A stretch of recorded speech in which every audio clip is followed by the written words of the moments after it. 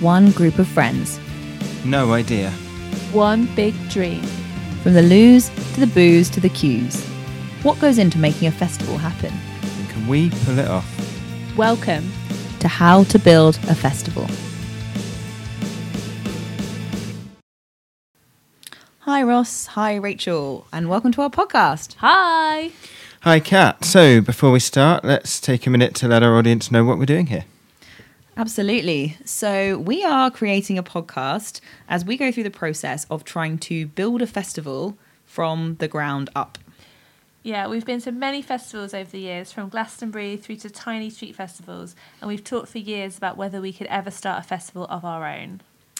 Absolutely. But we don't know how. So together as friends, Ross, Rachel and I will be taking you episode by episode through the experience of learning all about it and trying to make it happen.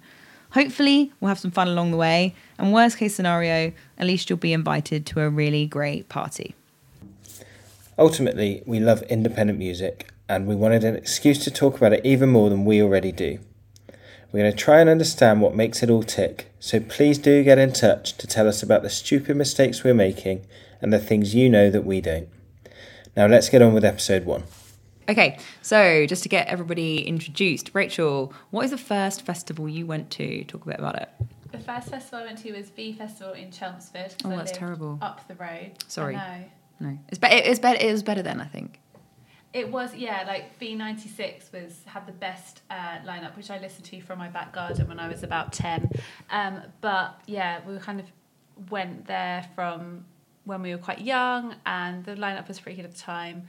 But I've since been to much better festivals. Who headlined when you were there? One year it was Foo Fighters, another year it was Red Hot Chili Peppers. Yeah, no, that sounds cool. Chemical Brothers. Yeah, they both sound, because I think of the View Festival as like Girls Aloud. I think that was the later years before it kind of fell apart, it wasn't it? petered out and then disappeared. Yeah, it became very kind of poppy R&B, far from its indie roots. Which is fine, but it was a complete change of direction, wasn't it? Yeah. Yeah. Ross, what about you? Green Man with Pez. Was it? Yeah. Really? We've never been to a festival before that? No. The whole way through Leeds, uni? Reading? No. No, friends, no. Very much. I mean, in many ways, changed my life. You didn't have that teenage, like, not at all. dirty, horrible festival experience. No, I've really only liked football football and Oasis in my teen years. Maybe we should do a football festival. Maybe we should do a football festival. Probably. Yeah. Walthamstow FC. That's a different podcast. Yeah. So mine was Reading 2009. So I did have the full-on dirty festival experience, as you would describe it. But actually, it was really easy. I had like a really easy festival. We had really good weather. We camped really good, similar to our first Glastonbury experience, like a really, really good spot. Nobody tried to burn my tent. Nobody threw toilet roll at me. None of those. Then I went in 2010 next year, and I had all of those things happen at once. So it was terrible weather. It was like knee deep in mud, and we came back to our tent on the last night, and it had basically been burned to the ground, and there was toilet roll all over it. So we went home. So what about festivals is actually enjoyable? Because I remember very specifically Glastonbury 2016, possibly the least enjoyable festival of my life. Both our lives? Most definitely. Yeah, I don't know. it's in the top one. 2010 Reading was high up there for me. But I remember a particular moment. It was during ELO. They just played Mr. Blue Sky. It was pouring with rain. It poured all weekend. It really did. And it was Sunday of Glastonbury, so it was bad times anyway. And I remember I went to the disgusting long drop toilets, and I was sitting there watching it rain into my underwear. And I was like, why am I doing this? I could be at home. I could be at home in a perfectly pleasant toilet, not listening to a band I don't really care that much for on a Sunday, feeling hungover in the rain. So what about festivals is good? Why do we go? It's a good question. And there is, even in a great festival, always at least a little bit when you do wonder if you shouldn't be in Spain or somewhere like that. Yeah, but do you think that's part of it? I think part of it is like when you get home afterwards, it's so nice. It's like it's almost... Maybe. I don't think there's any other type of event, holiday, day out that kind of takes you away from day-to-day life as much as a festival does. And there's almost always a few moments when it's just completely forget about everything else, forget about work, all of that stuff. And I don't get that at a beach or whatever. Yeah, it's harder to switch off. And I think, part of that is the fact that they always have terrible phone signal. Like we complain, certainly helps. We complain about the lack of 4G, but it's nice sometimes to be able to say, I couldn't get on my emails. I literally always put, I will not have any access to email on the out of office during a festival weekend. But yeah, no, I completely agree. I think it's kind of a bit like a medieval carnival vibe. Like, right? Like you can be you dress differently. With sequin jackets. Well, I think they might have worn sequin jackets. Like, and they wore masks, right? It's a similar thing. You wear, it's got a sort of, to me, that's a carnivalesque experience. Like, I think that's part of it. Like, you get to be somebody different for the weekend, and you don't have to think about your day to day because you can't access it. So yeah, I think that's a huge part of why we do it. And I do feel like you don't have to be on show. You're not on parade all the time. Which even at work with the best one in the world, you're always performing to some extent. Yeah. Do you reckon they got their medieval masks on Etsy as well? Yeah, probably. Etsy, is that where you get Etsy? That's really okay. I get mine from Amazon. That's too. Festivals. Yeah. Well, no, I know, but you get glitter. You bought a sequin jacket from Glastonbury. I know what you're doing, but yeah. Rachel, what about you? What is it about festivals that you think you like? Number one, it's definitely the music. Like, I love going to kind of gigs, seeing live music, and just like such a lovely space to kind of hang out with friends, family, and just kind of get away from everyday life. All you have to worry about is what I'm going to eat next, what I'm going to drink next, who am I going to see next. Nothing else really matters. And like you say, no phone signal, mainly me. I'm always getting lost. So yeah, no phone signal, no contact with the outside world, which is a lovely break. Rachel does care more about food than most people at festivals. I will say that. But in terms of why we're starting our own, so, people might think this is a bit of an insane idea. Like, you can like festivals, you can go to festivals, but why do you have to start your own festival? So, what do you think? Well, I've been researching this a lot, and everything points to it being a terrible idea. I think I read one piece of research that said 20% of festivals went out of business in the last year. I think that was published by the Association of Independent Festivals, so probably a solid source. There was a whole parliamentary inquiry about the struggles of the independent music industry. But I do think, like, the best independent festivals we've been to, they all sell out in plenty of time. And I think there's definitely space in the market for more really good independent music. And I think it would be really, really good fun to do. I don't know. We'll soon find out if we can pull it off or not. Yeah, those are lovely altruistic reasons. I think the reason I want to do it is because I think we can do it better. I've been to, lots of smaller independent festivals. I went to one recently, just a very small independent, weekend festival. It was great. It was so much fun. But the whole time I kept thinking, if I was doing this, I would do this. I wouldn't have it this way. Like, there's so many different things, right, that you think, oh, that seems really simple to fix. And maybe it's not simple to fix. And maybe we'll find that out, why they do things the way they do. But I'd like to know, because at least I can stop, being so smug. Yeah, I think part of us wants to be punched in the face by how hard it is. The amount of time we walk around these festivals going, oh, that's weird. Why are there only 7 toilets there? They clearly need 9. Don't get me started on toilets. Toilets is my favourite topic. But yeah, it's like when you start watching the Olympics and you watch a really niche sport, and then within about 5 minutes you're an expert. So I'm sure we'll find this. And curling, gymnastics and boxing are the key armchair expert sports, I reckon. No one's ever sat and watched someone on a beam without being like, oh, what are you doing? In reality, like, can you walk in a straight line? Not a lot of the time.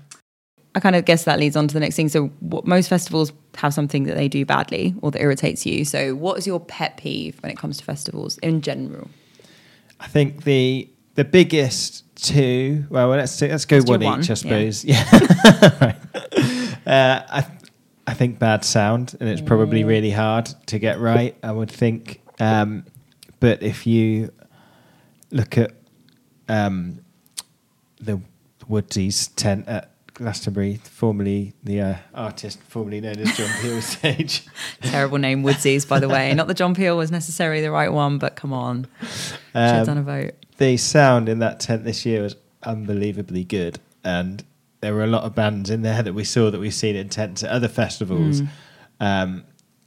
where just the difference was unbelievable. So props to Woodsies and their probably very significant budget compared to most festivals, but at the same time the noise quality normally in a tent, but all noise bleed and an open stage. The self-esteem probably at Green Man, to the first person ever to get the whole crowd completely silent, and all you could hear was Confidence Man or whoever it was on in the tent at the same time. I don't think it was. It might have been Goat, but I don't know. Yeah, Goat versus Self-Esteem mashup.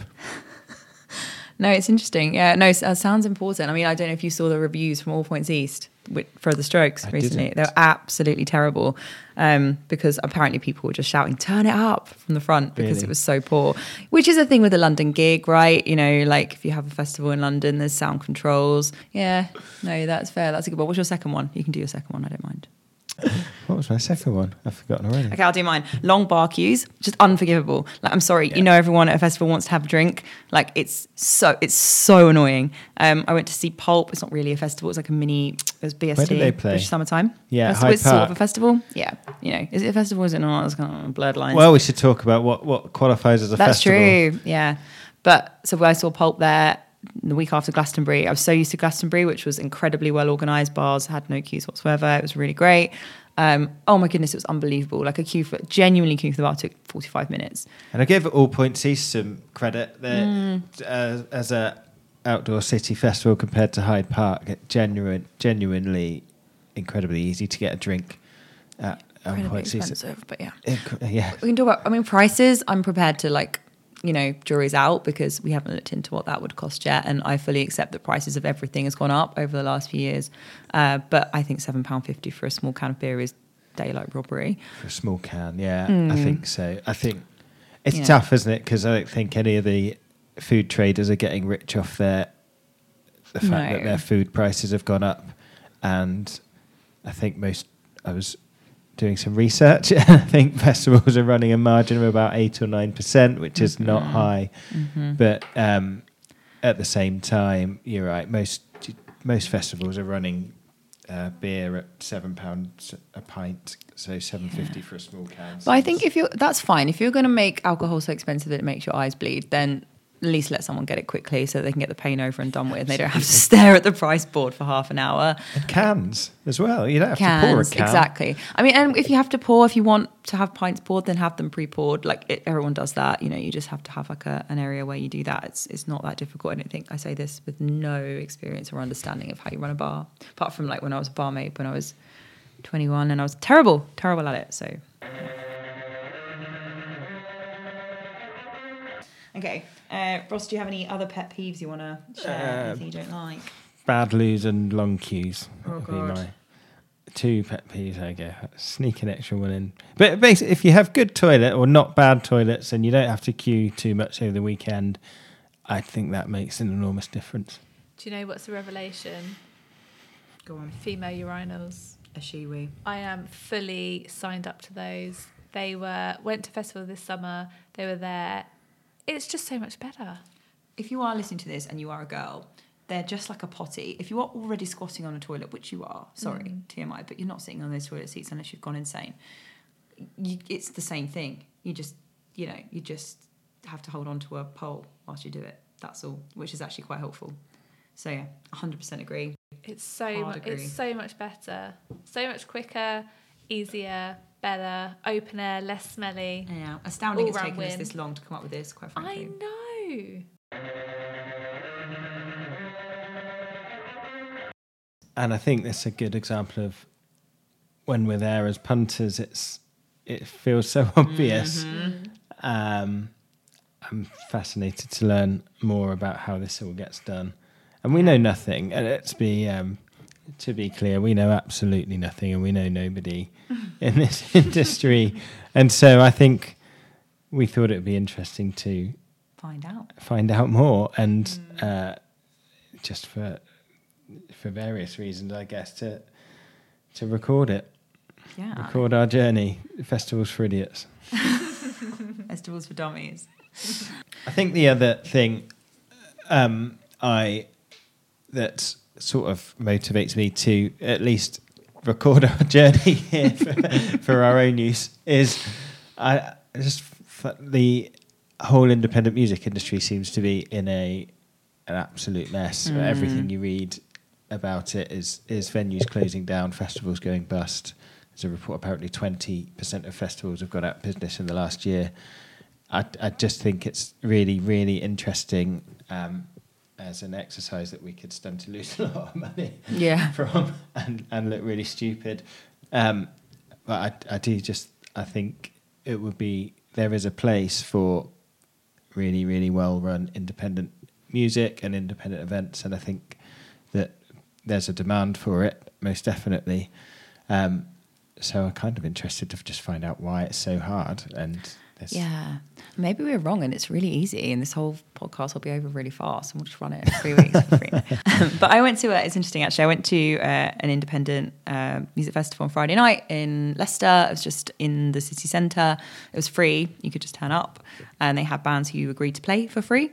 And I spoke to one of the band members then, who's a friend of mine, and said, like, what makes a good festival from your perspective? And he basically said, we'll just play anywhere. We just like exposure. We just want to play to people. It was really busy. You know, I'm guessing the food vendors made some money there that night. It wasn't on late. It didn't cause any disturbance to the city as far as I could tell. They had a few security guards knocking around, but it wasn't out of control. I was only there on Friday, so maybe it went mental on Saturday, but, I wasn't there to see that. And I'm just thinking, I think things like that, there's so much more place for that type of thing, and letting those bands have an opportunity to, to thrive, because, like you say, it's so hard now to get any exposure in a sort of social media focused world where if you're big already, you get bigger, but it's so hard to get that break in the first place. So, yeah. And so it's a good point, though. That was a city centre kind of beer and music festival. And we're going to look at all sorts of different types of events. What do we think a festival is? That's a good point. Like, does it have to be a camping festival? Because when I was younger, festival meant camping. Like, you had to camp. Like, you had to go to Reading. You had to, like, have your stuff stolen. You had to have, like, some 17-year-old boys destroy your tent. That was a festival. If you didn't do it, you hadn't done it right. But day festivals are a huge thing now. Like, are we talking about opportunities for camping? Yeah, and I mentioned the basically 2 bits of research I did preparing for this festival. One of them cited 900 festivals in the UK. One of them cited 500. So I suspect there's not really a clear definition. For me, it probably needs to have more than a handful of bands on the lineup. Normally would have probably more than one location, like more than one stage. It doesn't have to be outdoors, but I think it needs to be extended more than a gig with a couple of support acts. More than one stage. That's interesting, because I went to one the other day and it definitely only had one stage. Yeah, so maybe not. So it had a whole lineup of bands that played all day. Yeah, maybe it just needs to be extended more than like one or two support acts. I think so. I think for me, a festival, to call it a festival, and you don't have to call it a festival if you do this, but to call it a festival, you need more than 3 bands. Because 3, you just have a support act and a mini support act, right? Yeah. So 3 bands, you can call it a festival. Ideally, you'd have a bit more going on than that, but some of them really don't. You got to start somewhere. Exactly. Yeah. I think for me, like, when I think of a festival, I think of, like, the whole experience. So the camping, the travel, the camping, being there for a few days. But there are a lot of day festivals which have more than 3 bands. And some bands kind of put on a concert which is almost a mini festival where they have like 5-6 bands. I remember going to see, like, not that Robbie Williams is a festival, but at Nebworth he had many support bands. He is a festival. As a man. And he had many support bands, and I was very hungover on that particular day. But I did watch all of them, including Kelly Osbourne, which was very bizarre, and Ash, who I've seen more times than anyone else that I've never booked a ticket to see. I think, if there's music and there's more than one band, more than 3 bands, then it qualifies. 3 is just a gig. A gig with A support. gig with 2 warm-ups, yeah. I don't know. I mean, there used to be Camden Crawl in London, Camden and Crawl was more fun, and more. yeah. They call it Camden Rocks now, I think, don't they? Do they? Do they do it still? They've done versions of it, yeah. More So just and more. pubs and gigs you in get pubs. city centre ones, and I think some of those look really good. To be honest, I think the lineups on those are getting stronger and stronger. That's true. Um, I think we should look at various options. We can go like check them out and we'll see what we think. Like I still like the idea of like a contained area. I just think that's fun. Like I like to have a place with all my friends. Yeah. Or we're all in the same place. Like, you know, you're going to be able to find each other even if they're drunk a whole bag of red wine and wandered off. You still be able to find them and, you know, and you're going to have a good time. This is another. We do have very similar taste in music, actually, which is helpful for this. I don't think it's identical, but I think that's good. I think we could definitely come up with a festival with bands we liked. And who would be your ideal festival guest? That's a great question. My ideal. Why is it Taylor Swift? My ideal guest. No, not guest. Like, Like, who do I want to come to the festival? Who do I want to no, who do you perform at want the to festival? perform? I Not someone dead. You can't have someone dead. That's a very good question. Just because I always look for them on every lineup and I know they're never going to be there. The Decemberists, probably. Yeah. Do you know what? It would actually be, for me, an American band that don't play in the UK very often because they've got such massive followings. Like, you would never know, but somebody like Motion City Soundtrack or like Jack's Mannequin, like they're huge and they've got such a cult following in the UK. Like, I know because I'm into it, so I go every time they come over. You're on all the message boards. Yeah, basically. And every time they come out with a tour, you look to see if they're playing, and anytime they are, you go because they play like once every 10 years. So that would be like the number one. You want like a band that never play here, basically, or Taylor Swift. Or Taylor Swift, because she sells out 1,000 glances. But never mind. We're going to need a bigger field for our first festival if we're planning to get Taylor Swift. Can you imagine if she just turned up? She does that sometimes for like people's weddings and stuff, doesn't she? Taylor. So this podcast over the next few months, what are we going to talk about? Well, first we need to figure out how to run a podcast because we don't. we don't know how to start a festival and we don't know how to start a podcast. No, that's fair. Yeah. So I think we went straight in. Start doing one thing you don't know how to do isn't enough. Well, I think we should do an episode on what we want out of our festival. I think we should spend some time on that. And then I think it'd be interesting to stress test our ideas with some people who have been there and done it. I think that's our first thought. We're going to try and get some different people involved, basically. So it's not just going to be us rambling, although it'll be a lot of us rambling. But I think the idea would be that we would get some people that we know of. Yeah, we don't know anyone. That's part of the point, though. So we'll get some people that we know of, get them involved, and say, you know, does this make sense? Is it a terrible idea? Should we just quit while we're ahead? We're not going to, because I have never been known to quit while I'm ahead. Small bands, I'd love to understand what makes a festival a good festival to play. They're definitely the big thing. I think, for me, I would want to create something that everyone wants to play at. Not everyone, but people want to go and play at because it's a good experience for them. Yeah. Well, I asked the band at this weekend and they said just provide food, actually. So that was easy. I can do that. I mean, not good food. I can't cook, but, you know, like it's not going to be like harissa baked aubergines, but I can do nachos. And have you contacted Taylor Swift's management company to find out what food. she likes to eat? She just likes... Oh God! What does Taylor Swift like to eat? Macaroons. Sorry, that's probably not true, but I think that's what she would like. All right, should we call it a wrap there on our first episode? Yay, we've made it to the end. Thank you for listening and thank you for sticking with us till the end. What have we got coming up in the next few weeks, Ross? Well, I think we will cover our trip to Mutations Festival down in Brighton, see what we make of a multi-day indoor city festival. We'll have to cover the looming Glastonbury ticket sales day, everybody's favourite day in the whole festival calendar. And, of course, we'll get our first guests on to the pod. Sounds good. Just a quick thank you before we go to @TonyFlagsMusic for the excellent music and our friend Glenn who did the brilliant artwork. See you next time. Bye.